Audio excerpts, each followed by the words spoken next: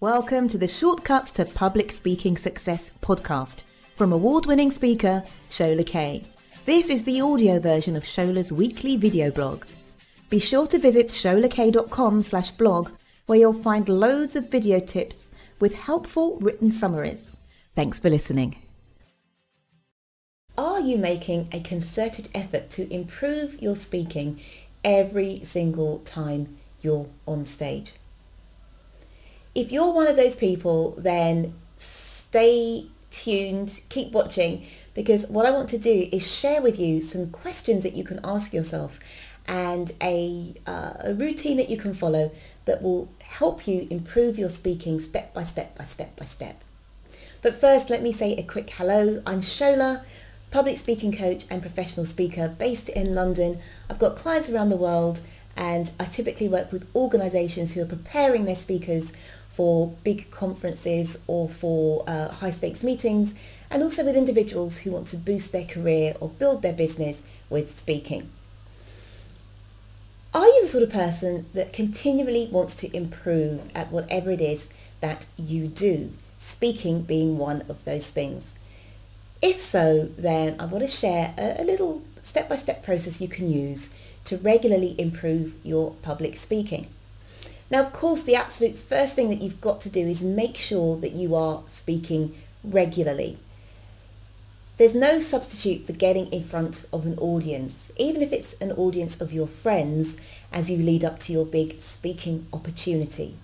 But speaking in front of an audience is not the same as speaking at home in front of a mirror or speaking your speech in your head, so actually just rehearsing in your mind. You've got to be doing it out loud in front of real people. One way that you can keep improving your speaking is by videoing yourself every time you speak. And I know a lot of people don't enjoy watching themselves back. They don't enjoy hearing themselves. They don't enjoy seeing themselves. But you've got to see what the audience sees so that you can learn how you need to change, what you need to improve to get to the next level. So I definitely advocate videoing every single speaking performance that you have. Even if it's just on a regular mobile phone, it doesn't matter. Just the fact that you've got it there that you can have a look at is what's important. I would also recommend that you don't video yourself in portrait mode, but instead you always video yourself landscape. Now, obviously the advantage of using portrait is that you get your entire body into the shot, obviously depending where it's being filmed from. But the advantage of having it landscape is that you are seen in relation to your entire environment, the stage environment. If you're being shot portrait, pretty much all that's going to be shown of you is your body. So we don't see, are you in the center of the stage? Are you using the space wisely? When you move up and down along the stage when you're speaking, are you doing that in a measured way? Because the camera has to follow you all the time, right? If it's in landscape mode, whereas if it's in portrait mode, whereas if it's in landscape, the camera can be kept still and we see you in all your glory as you move around the stage, and we really see how you interact with the space. So that's the first tip that I would share, is always to use landscape. Now, of course, if you're using the footage for Instagram, obviously Instagram is square or it's portrait, fair enough. But if it's going to be used for some other purpose, make sure that you instruct the videographer, the camera person, to use landscape. Okay, that aside, the next thing is, once you've got the video, what should you be asking yourself as you watch the video through? What should you be looking out for? So what I'm going to do is I've grabbed my book, How to Be a Diva at Public Speaking, and there's a section in the book it's called Showtime and Beyond. It's a chapter called Showtime and Beyond. And in that chapter, I talk about what to do once you've done a gig and how to analyse it. And in the section on post-gig analysis, there's also what to look for in your video. So I'm going to read a few of these questions out to you now, And you can take a note of these, and next time you record yourself, ask yourself these questions when you're playing it back.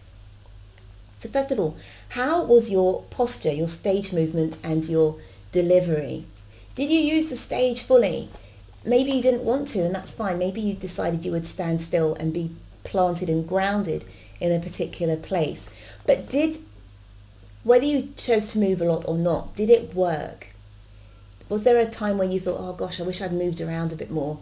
Or did it work that you were very focused and still? What about your posture? Were you hunched over? Were you standing up tall? Look at that. And in addition, your delivery. Were you using gestures? Were you just gesturing from the elbow, so it was sort of like this? Or were you using the whole of your body and getting your hands above your head or at shoulder level? No right or wrong necessarily for that particular presentation, but check out what you were doing. For example, I had to sing at somebody's funeral a few months ago, and so the kind of performance that I would give at a funeral is going to be very different than if I'm performing in front of a bunch of people at a corporate event where they're all having a great time. So I don't necessarily think there's a particular right or wrong in terms of how you gesticulate. It has to be appropriate for the situation. If you're delivering a eulogy and you're there pumping the air and with your hands outstretched, that may not be appropriate. Okay, so there's not necessarily a one size fits all here. Okay, next question. Was there sufficient vocal variety? Did you sound like one of Doctor Who's Daleks with your with not much vocal variety at all? Or did you allow yourself to be a little bit more expressive? Again, look at that. How about eye contact? Could you see yourself with your eyes moving around the audience and locking on to certain members? Or were you doing the sort of, here we go, again, Dalek gaze, or like a lighthouse, just gazing back and forth? Or were you just looking at one person the whole time? Or were you not making eye contact at all? And you were either looking down at notes, on a podium, on a lectern, or maybe you were in your head the whole time, accessing content, and then you didn't make any eye contact. So assess yourself for that too. The pace. Was the pace comfortable? Did you go too fast or too slow? Could you make out every single word that you said? Moving on from there. Did the presentation seem to flow, or were there chunky sections that felt a bit uncomfortable? Did you have smooth transitions from one section of your presentation to the next? Did people seem engaged? Did they raise their hands in response to your questions? Did they laugh when you made a little joke or made a humorous reference? Did they participate in the Q&A, or did they seem like they just wanted to run out of the room?